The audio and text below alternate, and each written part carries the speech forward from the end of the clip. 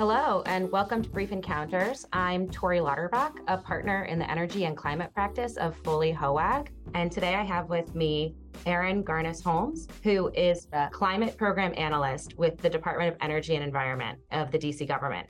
Erin, welcome. Tell us a little bit about who you are and what you do. Thanks. I'm happy to be here. So, like you said, I am a climate program analyst with DOEE, the Department of Energy and Environment. I work in our Urban Sustainability Administration, and I am focused pretty explicitly on climate change adaptation or preparing for the impacts of climate change. So I have some colleagues who work on climate from other angles, like mitigating our greenhouse gas emissions in the district, or helping DC go green or go electric. I'm really focused on the fact that climate change is already starting to happen, and it's going to happen even more severely in the future. And how do we get ready for that? That sounds like an important job. So I see you have a background actually in landscape architecture and urban planning. Can you tell us how these interests have informed and led to your work on climate adaptation planning for the District of Columbia?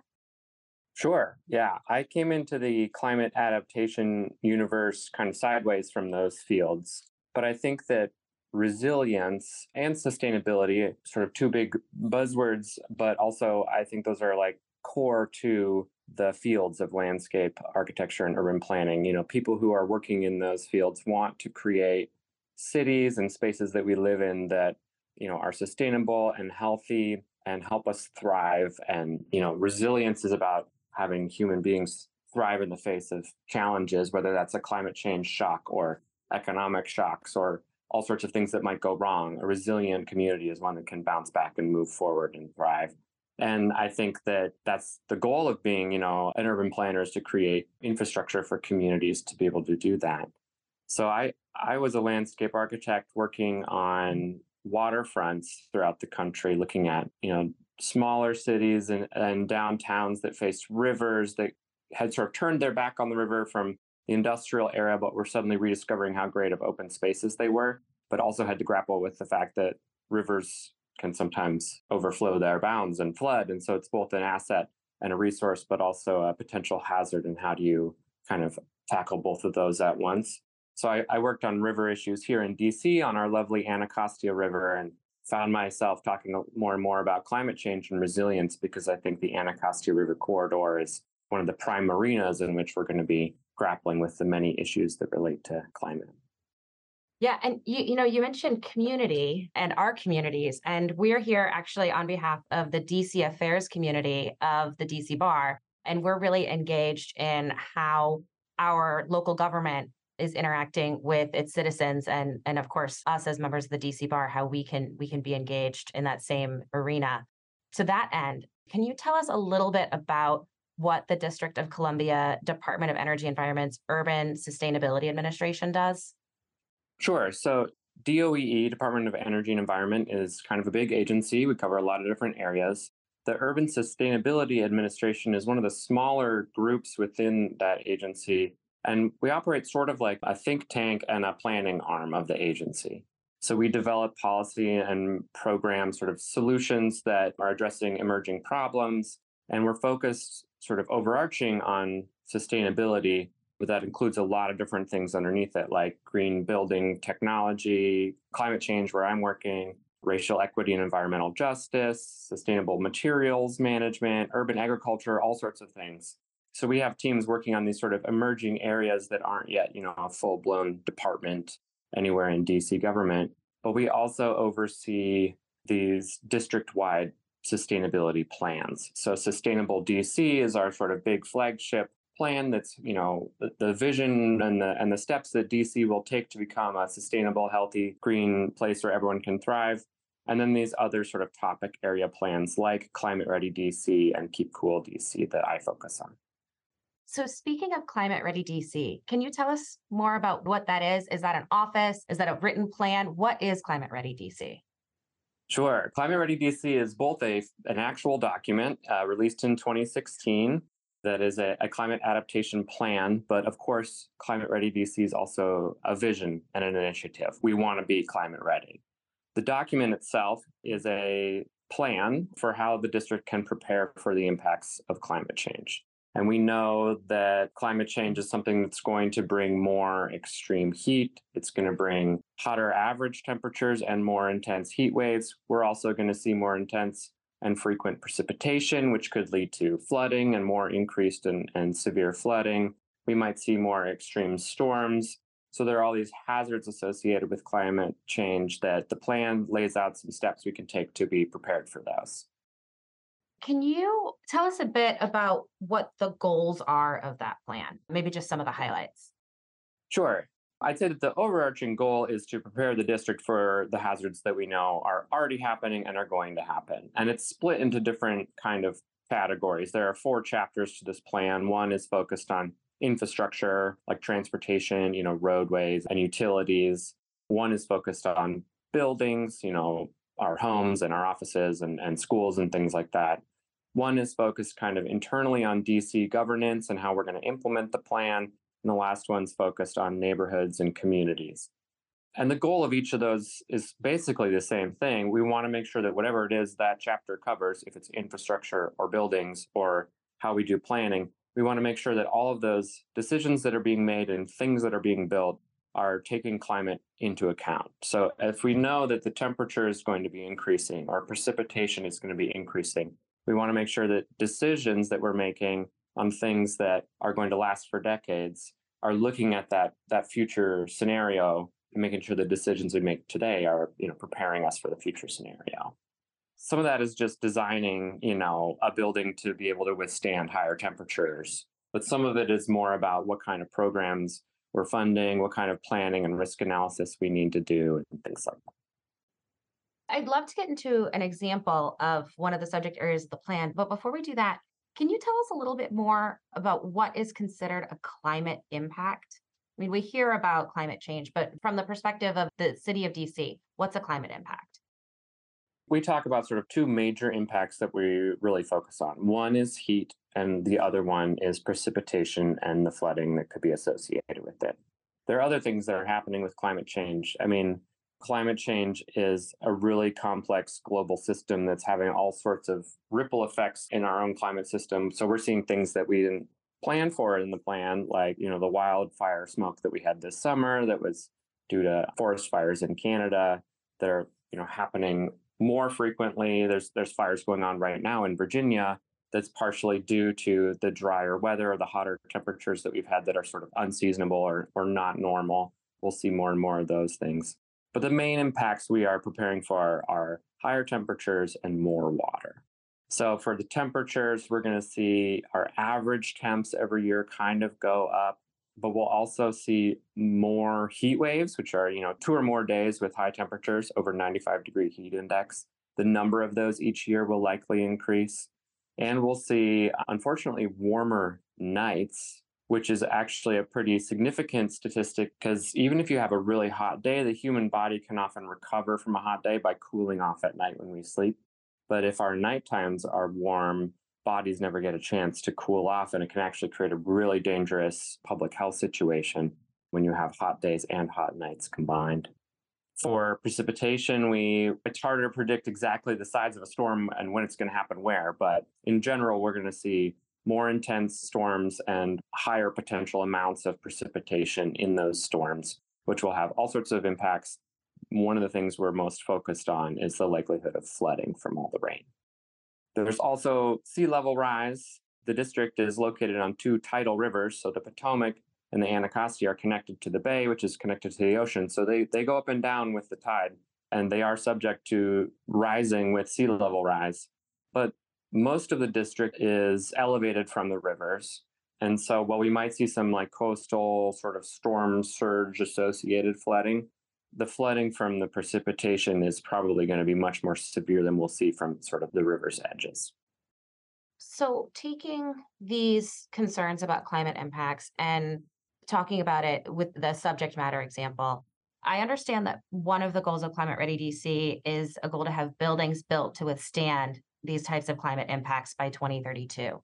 Can you tell us a little bit more about that goal for buildings and what that means for what people who are building buildings in DC will have to do to make sure that they meet those goals, and also the city's role in making sure that happens?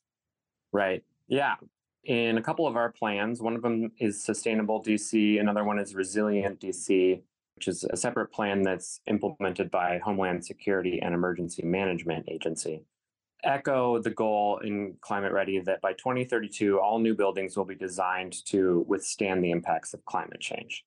That's a few years off. And I think that the way that that will ultimately be implemented is that there will be some sort of design standard for what that means. What does it mean for a building to be able to withstand climate change? A lot of the things that that might mean, like being able to withstand higher temperatures by being a really, well insulated, efficient building, are already being required in the district through other programs like our building energy performance standards, or they're just best practice in new buildings anyway. But some of the elements might become new requirements. And we've sort of taken a step to explore what those requirements might be someday, or really just what are the strategies that building designers can use to prepare for climate. And we've published a set of resilient design guidelines. So you can find these online already. It's a set of basically suggestions or best practices, along with a calculator that you can use to sort of check what you think the lifespan of your project is going to be, look at the climate projections for that time frame, and then do a sort of a cross analysis of which of those hazards based on your location you really need to focus on. And then it suggests some of the ways that you can adapt to them. A lot of the strategies are things like raising your mechanical equipment off of the ground or getting it out of basements. So if there's flooding, it's elevated and doesn't get impacted. There's a lot about building, well insulated buildings that all have access to air conditioning to help with extreme heat in the future. And there's some, sort of interesting ones like knowing that with higher temperatures, we might see different kinds of insect populations migrate to the district, including termite species from the south or farther south that we haven't normally seen in the district that might be more aggressive. And we might need to do, a different type of flashing along the base of buildings to adapt to that.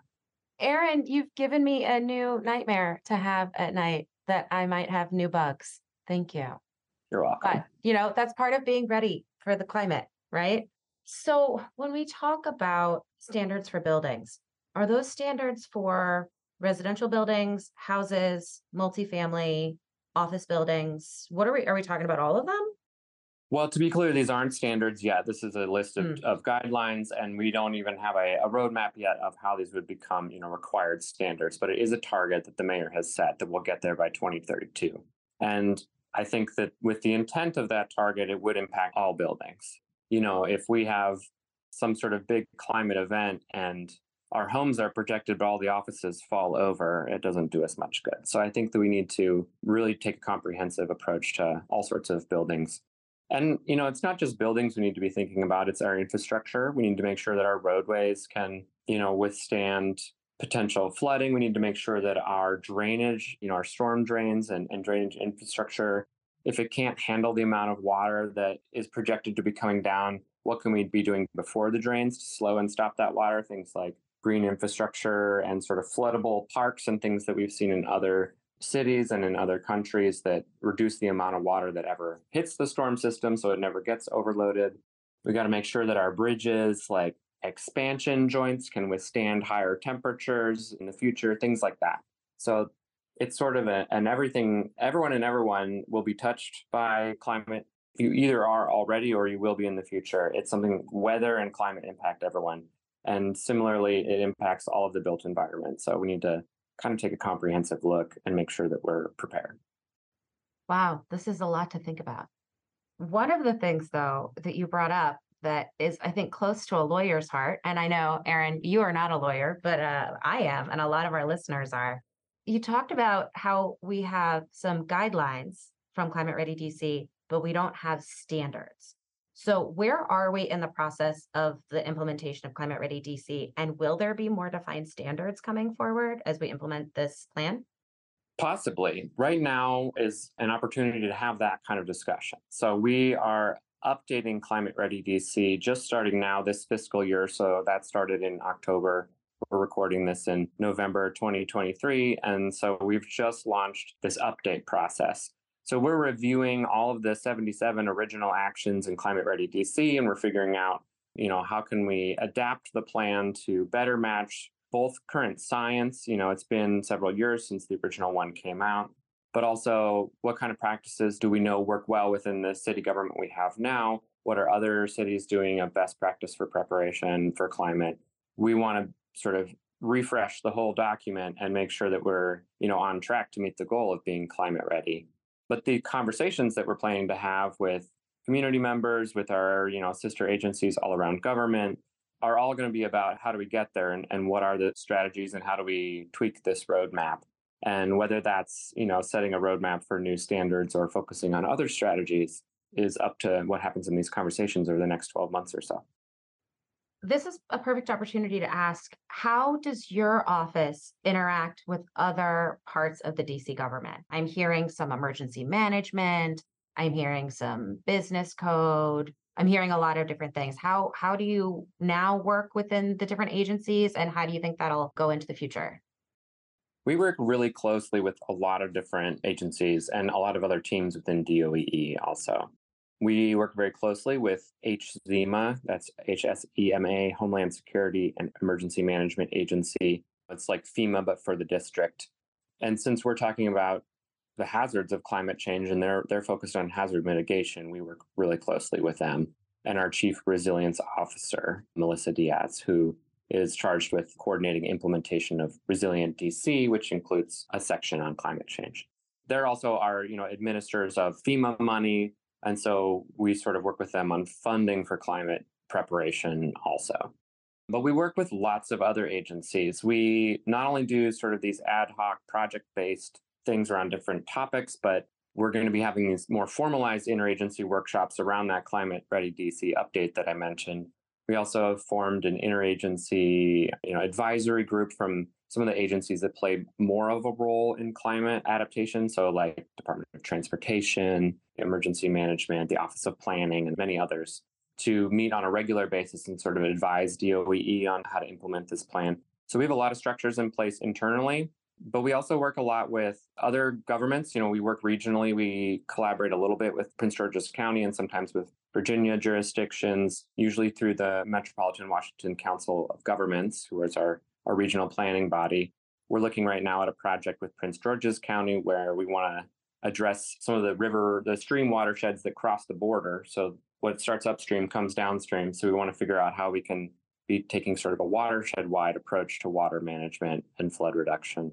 And then, of course, we work with federal agencies, mostly for, meeting the targets for different programs, but also seeking federal funding for many of our projects as well. And big partners on climate have been FEMA, of course, because they are trying to reduce the amount of catastrophes that happen. But also NOAA, National Oceanic and Atmospheric Administration, is really invested in climate change and helping educate communities and build kind of community level preparedness for climate. So we work with them on a lot of community-based projects. Oh, interesting. And when we're talking about community, again, I know you had mentioned working with other parts of government, but also working with communities themselves, taking community input. Can you tell us a little bit about where your office is getting that community input and what kinds of interactions with the citizenry are happening? Sure. So before I say what we've done, I'll say, don't worry, there's lots of opportunities in the future to get involved if you Oh, feel great. left from what I'm about to tell you. But we've been really focused on some of the communities that are actually called out in the Climate Ready DC plan as more vulnerable to the impacts of climate change. So one of those are the neighborhoods along the Watts Branch stream corridor in Ward 7. It's a tributary to the Anacostia that, because it's a water body, it has a flood zone around it. And unfortunately, it's got the highest concentration of residential units in a floodplain in the district in those neighborhoods. And Oh, so wow. if we know that more precipitation is going to bring more flooding, we've been really trying to do a lot of sort of focused engagement with people who live in that corridor to really advertise flood insurance. And we've launched a program called Flood Smart Homes, which is a program where we can send a flood auditor out to a house to inspect the structure and make sure, see what the potential flooding hazards might be, come up with a list of strategies that can be done to address that. And then we unfortunately don't have the funding this year, but hopefully next year we'll actually have funding to implement those things for free for the homeowner to help make sure that their house is protected from flooding. And we've also been working with a community center, the FH Fonterey Community Enrichment Center on Nanny Helen Burroughs, to help sort of equip and train up that center to become the district's first pilot resilience hub. And I guess I said train up, but really they've been training us on what that means, because the whole model for resilience hubs is to have it be a community-led effort. And there's a whole network of people who have been organizing around this model of having a sort of an emergency center that people can turn to when things go wrong. But really, it's like a community center during the most of the times that nothing's gone wrong, and just helping people build skills to be prepared for what might go wrong, and to build community connections so that they're turning to each other in the case of emergency, and to build like green job workforce pipelines so that people can actually start making a living in this world of kind of climate and preparedness and things like that. So those are just some examples. We also are working in a few other neighborhoods. We're focused on Ivy City a little bit right now. There's planning around that neighborhood, and we know it's an extreme urban heat island in Ivy City, so we want to figure out what we can do about that. And we go to all sorts of community events. I was out in Anacostia Park this summer talking to people about everything I just told you about, how to get your home protected and how to plant a tree to cool down your street and things like that. Great. So talking about sort of like individual impacts, one of the things I think about as because I'm an energy, electricity, and utilities lawyer by trade. I think about the role of energy affordability in adapting to climate change when we're talking about climate control, when we're talking about insulating our homes.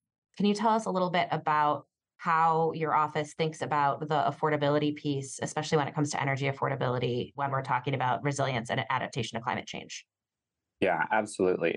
One of the things that we look at with extreme heat is access to air conditioning, and the importance of air conditioning as a role it plays in keeping people safe during extreme heat. So while a lot of people might look at air conditioning as sort of a luxury or a thing that provides comfort, we see it really as like a public health measure to save lives. Extreme heat is a leading cause of climate related death in the world and in the country.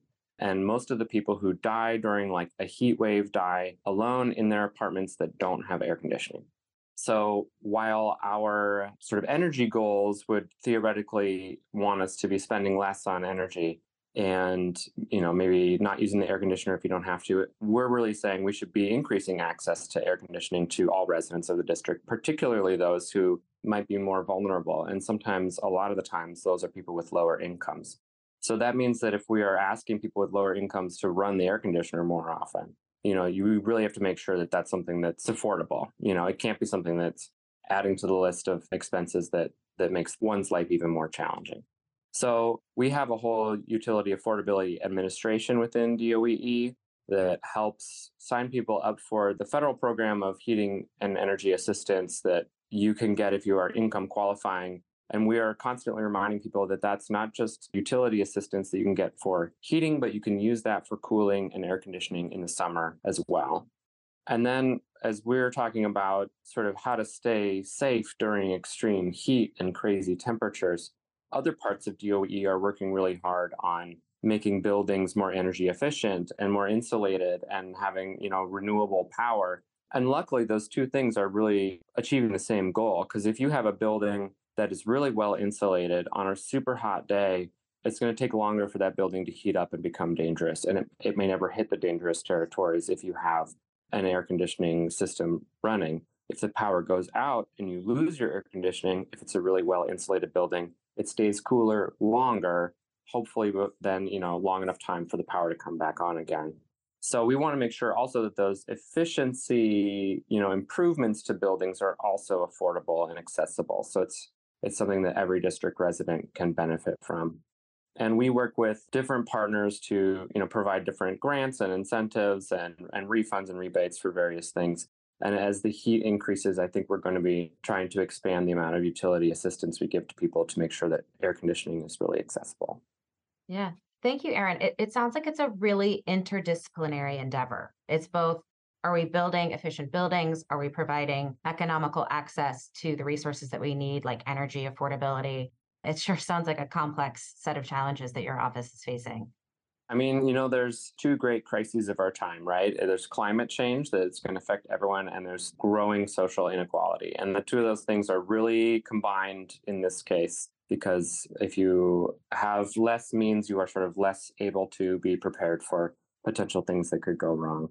But because these are things that kind of affect everybody, it's going to take everybody to work on them together. And so our agency is really collaborative. I work really closely with our energy department, our air quality department, our natural resources administration, and with a lot of other agencies outside of DOEE. And I think that when I'm talking to people about this, I think it's something that almost everyone is interested in learning about and preparing for and getting resources for themselves to build their own preparedness. It's sort of a universal campaign that we're all on. Yeah. And speaking of which, I think we're running out of time, but I think one last question for you. You talk about these two interests, these two challenges, reacting to climate change and reacting to inequality.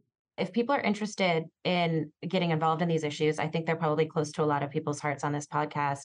What are some ways that our community members of the DC Affairs community within the DC Bar, might be able to get involved in your work? Absolutely. Well, I would say there's sort of two ways to get involved. One would be to, participate in some of the community meetings and workshops that we're going to be having. I don't have all the details to tell you on the podcast right now, but if you search for Climate Ready DC, you'll end up on our page and you can get the latest information there. We're going to be at, community meetings like ANC meetings and civic association meetings. We'll be hosting our own workshops over the next several months or years around this topic.